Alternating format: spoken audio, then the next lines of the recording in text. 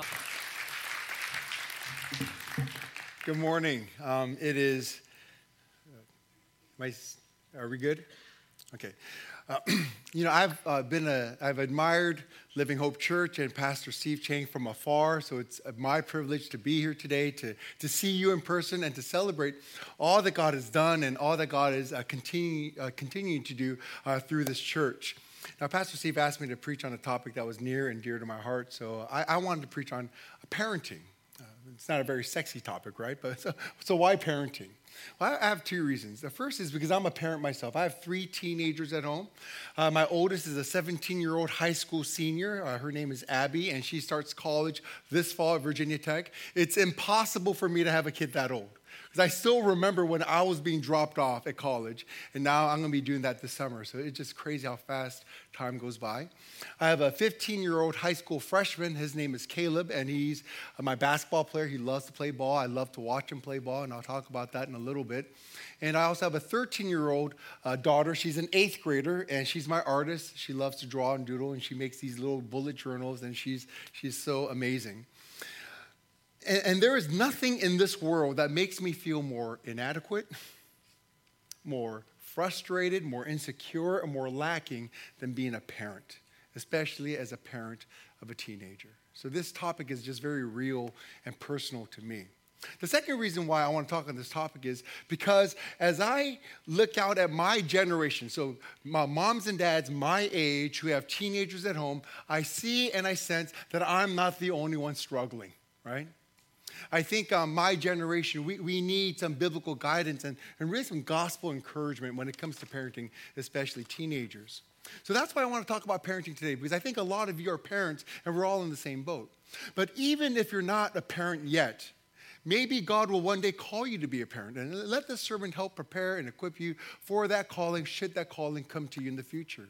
But even if you never become a parent, even if you never have children, and that's okay, but you will always be in fellowship with others who are parents because you're part of a church. So let this sermon equip and prepare you to be able to give some gospel encouragement to your friends who are parents as you see them struggling. So whether you're a parent or not, I think everyone has a reason to listen. So let's start with stating the obvious. Parenting is hard, right? It's super, super hard. Now, we know that parenting is it's an exalted calling. But at the very same time, it's a very hard and exhausting calling, right? I have yet to meet parents, especially of teenagers, who say, parenting is easy, I got this, I know what I'm doing, piece of cake. No one says that. Now, for those of you who are parents of younger kids, your kids are small, you're thinking, well, it might be physically tiring, but it's not that hard. Well, I just want to say, just wait, right? Your cute little angels one day will become big, ugly monsters. And if you don't believe in the doctrine of total depravity, oh, you will when they become teenagers, right? Right? So parenting is hard. And as I look around, I see so much what I would call angry parenting, right? Parents who are just mad and angry at their kids, yelling and screaming at their kids because they're, being disrespectful, disobedient, irresponsible, selfish, whatever it is, and we're just mad at our kids. I also see a lot of anxious parenting. Parents who are just worried and stressed out about their kids, like, are my kids going to be okay? They're going to fit in? Will they get into that college with these grades and with these extracurricular activities? Should we get them into another club? Should we get them a tutor to kind of up their chances of getting into UVA or whatever it is? I'm also meeting a lot of defeated parents now. Parents are just tired and frustrated. They feel like they don't know what they're doing. The kids are out of control. And at my church, I've had parents confide in me saying, Pastor, I'm just kind of waiting for my kids to go off to college because I just want the season of my life to end. I want to just become an empty nester. And I'm also finding a lot of absent parenting too. Moms and dads who are just so committed and focused to their work and career. They're traveling all the time, and they're just not able to be physically around for their kids. And to be very honest with you, I think all these forms of parenting I see myself. I'm the angry parent. I'm the anxious parent. I'm the defeated parent. I'm the absent parent. It just depends on what day of the week it is and which kid I'm trying to deal with, right? And my son brings out the angry parent in me, but my daughter brings out the anxious parent in me. It just kind of depends. But as followers of Jesus Christ, as those who believe the gospel, as those who are being renewed and are being renewed by the truth, beauty, and power of the gospel, I believe that Jesus is calling us to something better and greater. Parenting that is not angry or anxious or defeated or absent, but parenting that is faithful. Amen? To faithful parenting. And so today I want to explore that with you. What does faithful parenting look like? What does it do? These are some of the questions I want to answer with you. Let's, if you have your Bibles, turn with me to Ephesians chapter 6, and we're going to read from verse 1 to 4. Friends, this is God's word, holy, inspired, inerrant word. And God will speak to us today through the reading of his word. So listen with expectation. Children, obey your parents in the Lord, for this is right. Honor your father and mother. This is the first commandment with a promise, that it may go well with you and that you may live long in the land. Fathers, and now this of course includes mothers, fathers and mothers, do not provoke your children to anger, but bring them up in the discipline and instruction, or another translation says, in the nurture of the Lord. Bring them up in the nurture of the Lord. This is the word of our God. I want to do two things with you today. First, I want to talk about the two views on parenting, and then I want to give some practical applications and exhortations to the parents in the room. So those two big things. In order to be a faithful parent, in order to be faithful to the God who's called you to be a parent, we have to have a biblical and a God-centered understanding and view of parenting. Paul Tripp, in his excellent book called Parenting, 14 Gospel Principles That Can Radically Change Your Family, says that there's basically two views on parenting. The first view he calls the ownership view. This view says, my kids belong to me, I own them, and therefore I can raise them as I see fit. I can raise them as I think is best. So owner parents, make parenting really all about them, about what they want for their kids and about what they want from their kids. Owner parents are driven by their vision of what they want their kids to become and to do. Now, never mind what their kids may want for themselves. Never mind what God may want for their kids. What matters most is what they want for their kids. And they will do whatever it takes, whatever is necessary to make their vision for their kids come true. And of course, they do this because they love their kids. The second view of parenting, Paul Tripp calls the ambassadorial view. Now, this view says, my kids actually don't belong to me, they belong to God.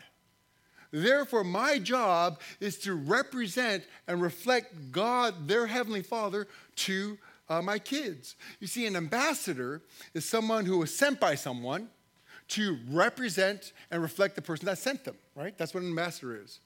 Parents, do you realize that you are ambassadors that God has sent into the lives of your kids so that you can reflect and represent God, the one who sent you? So ambassador parents realize that their kids ultimately don't belong to them but to God, and they're learning to pray and ask by faith, Father, not my will, but your will be done in the lives of your children, right? And depending on what view you adopt and functionally operate out of, it will have significant and trajectory-shaping impact on how you are as a parent. It will impact your identity as a parent and how you view your work as a parent. In other words, it will shape how you see yourself as a mom and dad and what you think the job description is of a parent. So let's consider the issue of identity. Your identity is whatever you look to tell you that you matter. Whatever you look to for your validation, for your affirmation, for you to feel, for your sense of value and worth as a person. And make no mistake, we all look to something, someone, or someplace to tell us that we matter. Every single one of us. We all do that. Now, owner parents look to their kids for their identity. They look to get their meaning, their purpose, their sense of worth and value, their inner sense of well-being from their kids. So this is what owner parents do. They look at their kids and to their good behavior or to their academic success or to their athletic success or their artistic success or their musical success. And they say, that is what tells me that I matter. You see, and if their kids are living up to their vision that they had for their kids, they feel good about themselves and they feel successful as parents. But if their kids are somehow not living up to this grand vision that they had for their kids, they feel bad about themselves and they feel like they've somehow failed as parents. But your kids are a terrible, terrible place to look for your identity because they're broken sinners, right? They will fail you.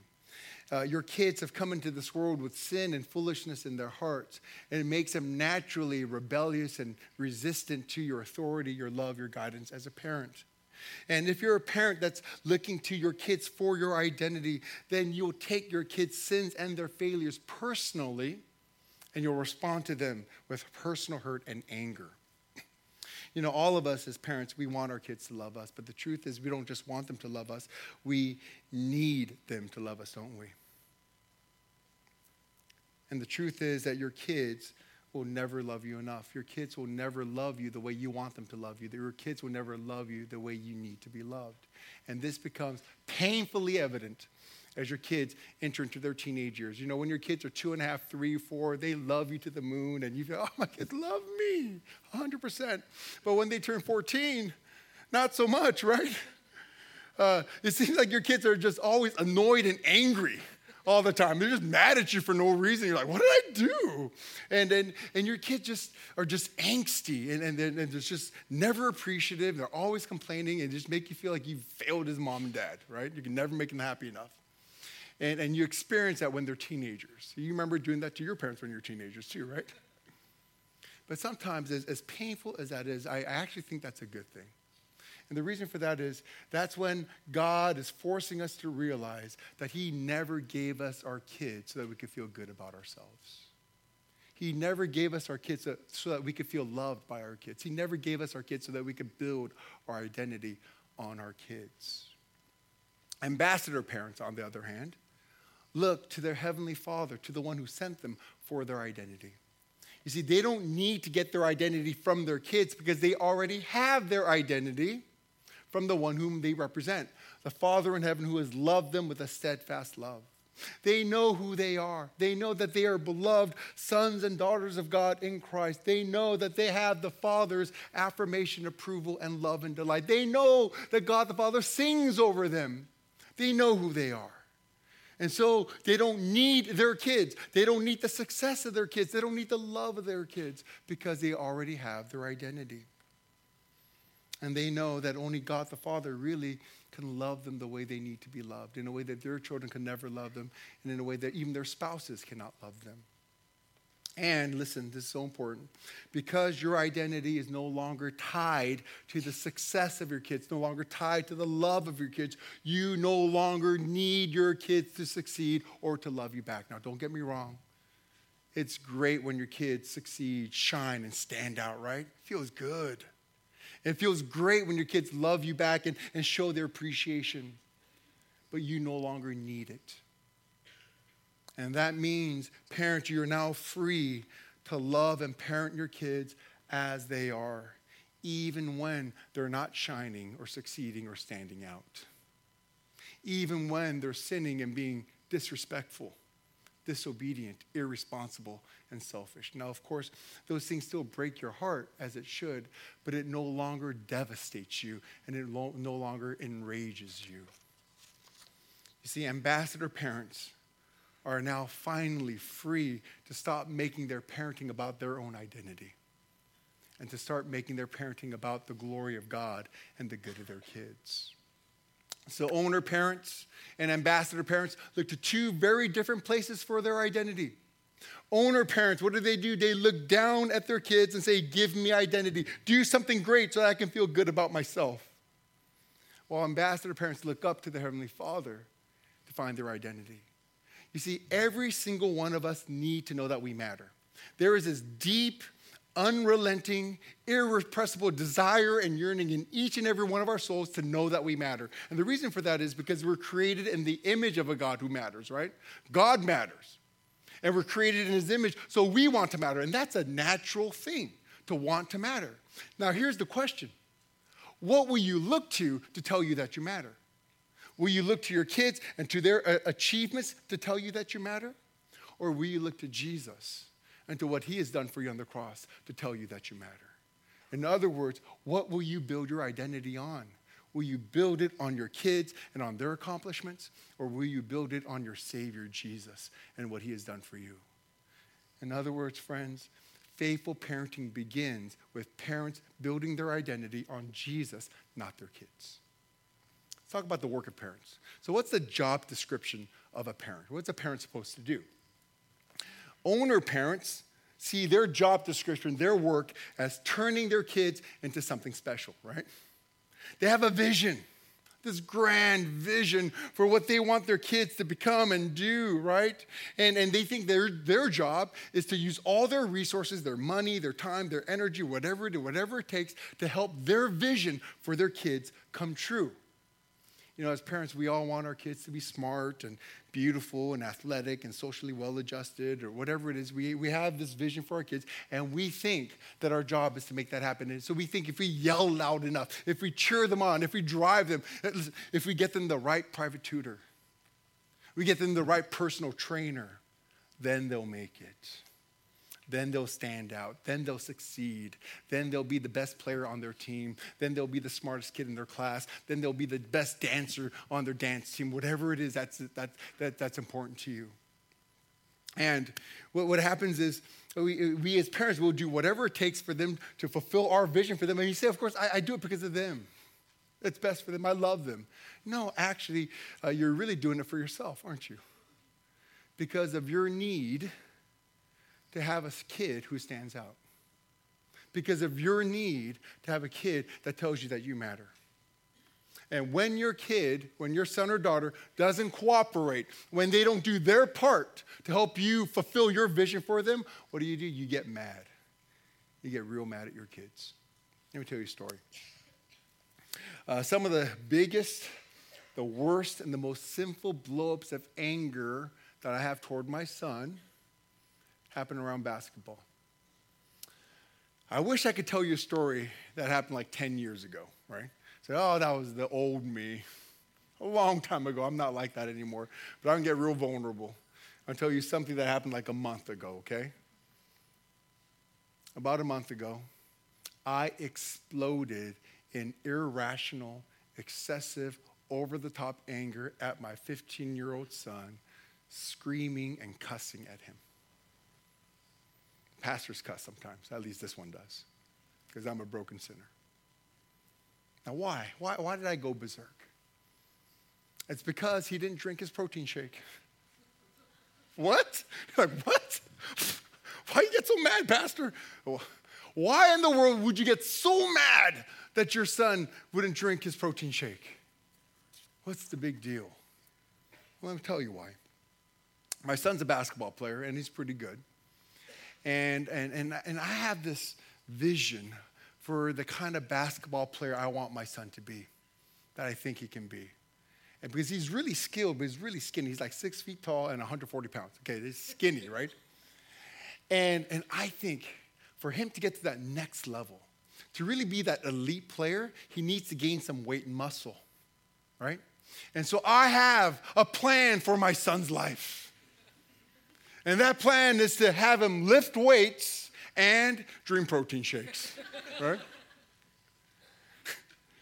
And when he doesn't cooperate with my plan for him, with my plan to make him a special player, when he doesn't go to the gym to lift weights, or when he doesn't drink his protein, the expensive protein shakes, because I don't buy the cheap stuff, man.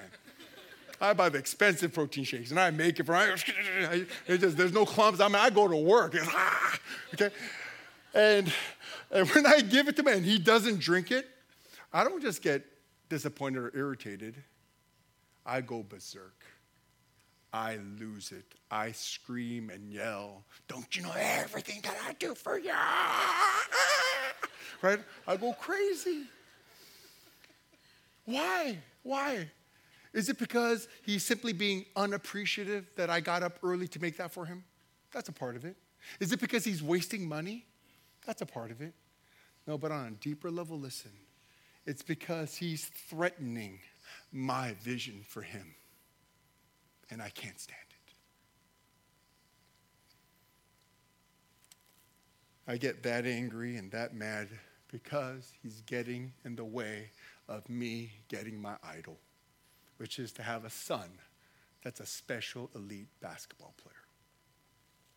Though I say that I love him, what I'm actually doing is I'm loving my vision for him more than my son. And I'm willing to sin against my son so that I can get my dream for my son.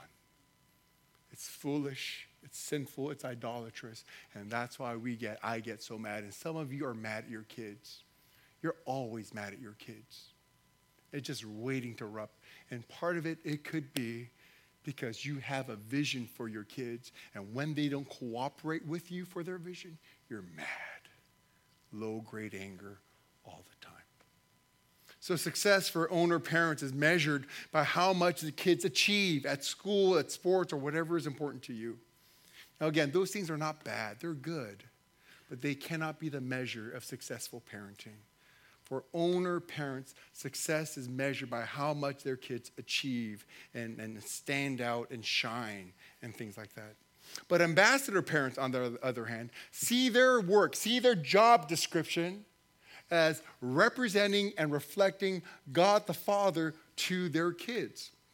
They've come to this scary and humbling realization that they actually have no power whatsoever to control or to change their kids. Now, if you have like a toddler, 2 or 3 years old, you actually think you have power to control them. You do. But when they're 14, you realize you have no power whatsoever. You can't change their hearts. You can't make them into anything. And you realize as an ambassador parent that to be a faithful parent is not about turning your kids into anything, because you don't have the power to do that. It's really about you and your calling to represent the Heavenly Father to your kids in your home. In Ephesians chapter 5 and 6, the Apostle Paul gives us instructions on how husbands and wives ought to relate to one another and how parents and children are to relate to one another, right? Simply, husbands are to love their wives are to submit to their husbands, parents are to nurture their kids, and kids are to obey their parents, right? Now, the husband's job, listen, is not to make his wife submissive. His job is to love his wife as Christ loved the church, whether she's submissive or not. It's the Holy Spirit's job to make her submissive. The wife's job is not to make her husband loving. Her job is to submit to, respect, and follow her husband, whether he's loving or not. It's the Holy Spirit's job to make him loving, right? And in the same way, the parent's job is not to make their kids obedient. Their job is to nurture their kids, whether they're obedient or not. It's the Holy Spirit's job to make your kids obedient. So parents, you know what this means? This means that what happens with your kids is really not up to you. It is not your job to make sure or to force your kids to obey you and to honor you, or even to force them to follow Jesus. That is not your job to make sure that happens. Of course, as Christian parents, we want that more than anything. We pray for that. We plead with God earnestly that God would open the eyes of their hearts to see the beauty of Jesus and to love him and to follow him. But we don't have the power to make that happen, do we? Only God has that power. So it is not our job to do that. But what is our job as ambassador parents is to reflect and to represent God the Father to our kids. You see, faithful parenting, listen, has nothing to do with your kids, and it has everything to do with the parents. The goal of faithful parenting is not to produce good kids, but to be a good reflection of the Father to your kids.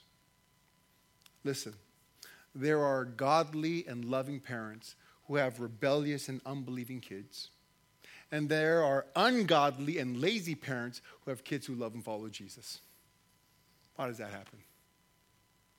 The Spirit blows where the Spirit blows. It's a mystery. You see, how your kids turn out is not up to you. That's up to the Lord. But what is up to you is how you reflect and represent God in your home to your kids. See, faithful parenting is not measured by what happens with your kids, but it's measured by what happens in you and through you as mom and dad. So moms and dad, listen. If the grace of God in Jesus is becoming sweeter to you and more precious to you, and you know that the Father loves you, and you're experiencing that grace, and you want to demonstrate to the best of your ability to reflect God the Father to your kids, then you are a faithful parent no matter what's going on with your kids.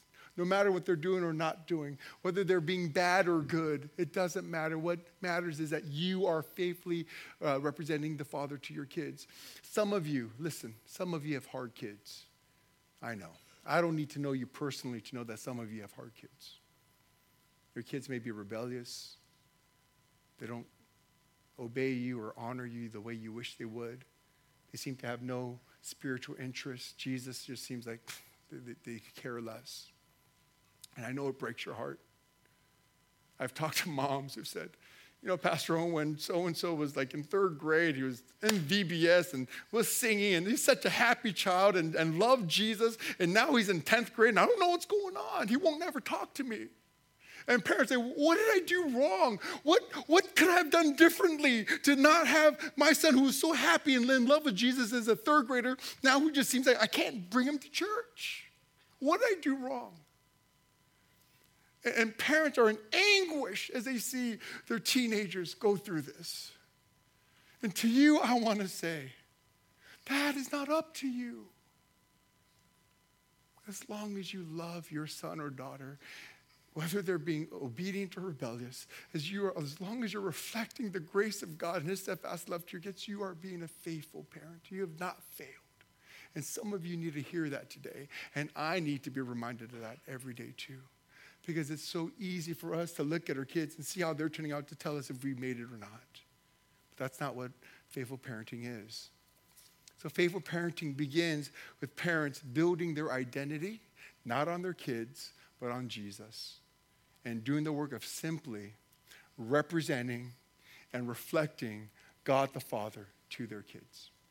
So let's go on to the second thing. So I want to conclude with some exhortations, some practical applications to the parents in the room. And here's the first one, and this is the most important one, and that's this. Moms and dads, listen, believe the gospel for yourself. You see, in order to give grace to your kids, you must first have received grace from your Father in heaven. The humbling truth is that we parents are a lot more like our kids than we like to admit, right? Everything that I see in my kids that disgusts me, that I hate, I know is in me first. Because the saying is true, the apple doesn't fall far from the tree. And if I know that I need grace, that means that my kids need grace too. You see, the parents who are the best able to give grace to their kids are the parents who realize that they need grace themselves and they have received it from God. You see, it's self-righteous parents, right? Parents who see their kids sin and selfishness and stupidity, they're like, I would never do that. And they're, rah! And you yell at your kids. But it's the humble parents who see their sin, the folly and the sins of their children. They think, oh man, they're just like me. I've done that. In fact, I continue to do that. I just hide it better. And it's humble parents that are able to give grace to their kids when they see their kids sinning. You see, it's the parents who know that they need grace. It's the parents who know that they have received grace in Jesus that are now able to give grace to their kids. Faithful gospel-centered parenting begins as parents begin to see that they themselves have a Father in heaven who loves them. In order to be a great parent, you have to have a great parent. And the gospel says that you have a great Father in heaven who loves you. He approves of you. He affirms you. He sings over you. And when he looks at you, there's only love and affection in his eyes as he looks at you. I know sometimes as parents, when we look at our kids, there's rage and hatred in our eyes as we look at our kids. But there is never rage or hatred in the Father's eyes when he looks at you. And he loves you unconditionally. And that means that he loves you not just on your best days, but even on your worst days. He loves you. All of us have this yearning for our Father. The Father that we've always wanted, right? The fathers that our earthly dads could never be. A Father who knows us, who loves us. The gospel says we have that Father, and it's God. And in the gospel, if you're able to hear, my son, my daughter, my beloved son, my beloved daughter, in you I am well pleased. If you can hear God say to you, I love you to the moon, then and only then will you be able to love your kids the way the Father first loved you. You see, Moms and dads, you first have to look up before you look down. You have to look up and see your Heavenly Father who loves you with a steadfast love, who loves you even on your worst days when you're at your worst. And then you can look down at your kids and love them, not just when they're being good, but also when they're being bad, even on their worst days. You can give grace when you have first received grace. And so faithful parenting begins with moms and dads deeply believing the gospel for themselves. Here's the second exhortation. Love your spouse well. Love your husband, love your wife well. You see, when husbands and wives love one another and they fulfill their God-assigned roles of the husband loving the wife and the wife submitting to the husband, they are able to give a visible gospel parable to their kids.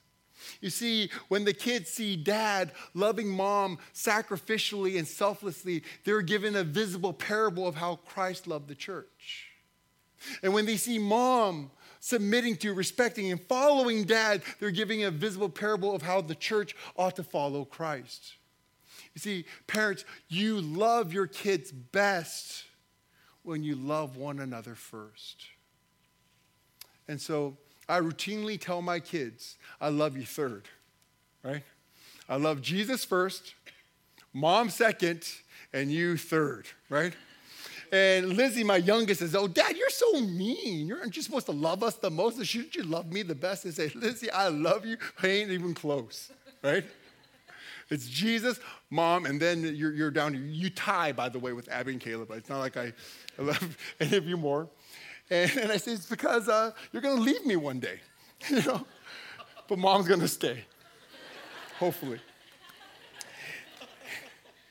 Parents, you love your kids best when you love your spouse first. So don't, in the name of loving your kids, neglect your marriage or your spouse. Amen? I mean, husbands are like, yeah, just love me too, not just the kids, right? And here's the third exhortation. Ask forgiveness from your kids when you sin against them. All parents, every single parent sins against their kid. And sometimes we do a terrible, God-awful job of representing and reflecting God the Father to our kids. In our sin, we can say and do things to our kids that our Father in heaven would never do to us or to our kids. Get irritated, annoyed with our kids when they inconvenience us. We get angry and yell at our kids when they're being disrespectful. And we can drive them for our own selfish reasons. And we do a thousand other sinful things to our kids that God would never do to them, ever. Listen, friends, by our words, actions, and attitudes, we have lied to our kids about what our Heavenly Father is like. You see, every time you sin against your son or daughter, you're lying to them about what God is like. Every time you sin against your children, you're misrepresenting God to your kids. I want you to think about that. You're not just sinning, you're lying to your kids about what God the Father is like. And so when we sin against our kids, when we misrepresent the Father to our kids, we must have the humility to confess our sins to our kids and to ask them for their forgiveness. But I know that this is really hard for us, especially from those of us that come from Asian cultures. There's something in the Asian culture where just older people just can't say sorry to people who are younger than them. I still remember my mom saying to me, I don't ever have to say I'm sorry to you because I'm your mom. Honestly, I don't remember my parents saying I'm sorry. And I remember as a young guy, I was maybe like 13 at the time, I still remember just how wrong that seemed and how much I resented my parents for thinking that way. And this is something in the Korean or the Asian cultures that we have to reject, right? You see, the gospel gives us the freedom to humbly confess our sins, to believe the gospel again, and to ask forgiveness not only from God, but also from our kids. In fact, I think our failures and our sins as parents may be our best opportunities to preach the gospel to our kids. One, not only because we get to model what confessing sin and believing the gospel, repenting looks like, but also because it becomes the opportunity to say to our kids, You have two dads. One dad sucks, and that's me. But you have a Father in heaven who loves you perfectly. Though I sin against you, he will never sin against you. It's your opportunity to point them to their true and better and greater Heavenly Father. Amen? And because I've said that to my son so many times, son, I suck as a dad. But thank God you don't just have one dad, you have two dads, and the one in heaven is far better than me. It becomes your opportunity to point your sons and your daughters to their true Heavenly Father who loves them perfectly. Also, if you want your kids to run to Jesus after they sin, then they have to see you running to Jesus after you sin, right? So if you want your kids to repent and to believe the gospel and to walk in holiness, then they have to see you doing that first. So moms and dads, when you sin against your kids, have the humility to say, I'm sorry, and to ask for their forgiveness. Here's the fourth exhortation. Expose your kids to the gospel regularly. It is not your job to make your kids believe the gospel. That's the Holy Spirit's job. But it is your job to expose your kids to the gospel. So in your homes, talk about God and his word. Look for opportunities to point your kids to Jesus. Pray and acknowledge his presence and his lordship in your home. And even if your kids don't know if they believe in Jesus or not, but can you live in a way that shows your kids that you believe in Jesus? Amen? And bring your kids to church. Let them hear the gospel preached to them. Let them get involved in ministries that this church offers where they're going to be exposed to God's word and to the gospel. And even if your kids are disinterested, they don't seem to care, what you're doing is you're planting and watering gospel seeds. And God, one day in his perfect timing, will give the growth. We believe that. Amen? God will do that. And here's the fifth exhortation, the fifth one. Make choices that reflect gospel values and promote spiritual formation for your family. Make choices that reveal that you value spiritual formation more than the American dream. Make choices that communicate and reveal that you care more about their growth in grace than you do about their athletic or academic success. Let's get real right now. We're going to get real practical, real, okay? And this is going to offend some of you, but that's okay because I leave for Virginia tomorrow. I don't have to see you again. Don't miss church for sports. Brea, right here, this is suburbs, is very similar to Northern Virginia, and that means youth sports is an idol here. People worship youth sports here. I know that. Don't miss worshiping God so that your son can play in a soccer game or your daughter can go to a competition, or for your son to play in a basketball game. Don't miss church for youth sports. Now, don't get me wrong. I love youth sports. I think it's a great gift from God, but we would be foolish to love the gift more than the one who gives all good gifts. If your kids play youth sports and if they have a game on a Sunday morning, you actually have the opportunity to communicate by your choices that there is something better than a basketball game. When you let your son or daughter miss a game, you get to tell your child, their teammates, and the world that there's something better, and that's God. Amen? You get to be beautifully different from this culture. And not only that, I want you to think about this. What do you think you communicate to your son or daughter when you let them miss church to play in a game? What do you think that communicates? Dr. Carl Truman is a professor at Westminster Seminary in Pennsylvania, and he said this.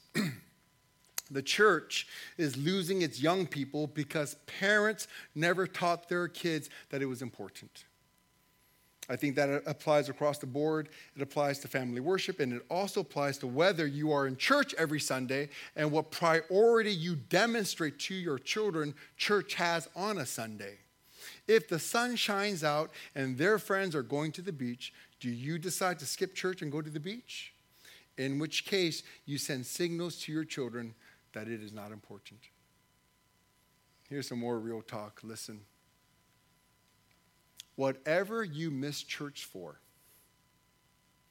whatever whatever activity that you decide to skip church for, here's what you're saying to your son and your daughter and to the world, that at least on this Sunday, this activity is more important than worshiping God. No matter how you try to justify, no matter what your rationale is, that's what you're communicating to your son or daughter.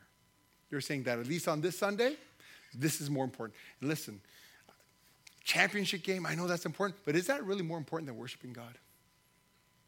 Is that really what you want to communicate to your sons and daughters? Now, I'm not trying to shame you. I'm not. I love you. And I want you to make choices that communicate to your children what you deeply care about. I know you care about the gospel. Amen? So make choices that communicate that to your kids. Now, my son played travel ball for years and years and years. I mean, AAU, the whole nine, right? Tournaments every weekend. I've been there. Actually, I'm still there. But we made a decision early in his little basketball career that we're not going to miss church for a game on a Sunday morning. So whenever he tried out for a team, he'd get selected. We'd tell the coach, hey, coach, I just want you to know that my son can't play on Sunday mornings. Do you still want him? And the coach would say, yeah, sure, we'll still take him. Now, my son initially was heartbroken. He's like, oh, Dad, no, it's like the playoff. It's like playoff bracket. If we lose, then we don't get to the championship game. He had all these reasons why he wanted to play Sunday morning. But I had to communicate to my son, basketball is great, but it's not greater than God. And I had to communicate gospel priorities. And I'll be very honest with you. I had to communicate gospel priorities to myself. Listen, I'm a pastor, but it hurt me to have my son miss the game to come to church because I love youth sports that much. I don't know if you know this, but I'm that dad. I'm that crazy sports dad that goes to every game with my iPad, and I record everything. And then I come home, I review, and I edit it, kind of take out all the garbage, all the turnovers, and all the highlights. I put it together, put it to music, and I post it on Facebook to show off. That's me. That's me, okay?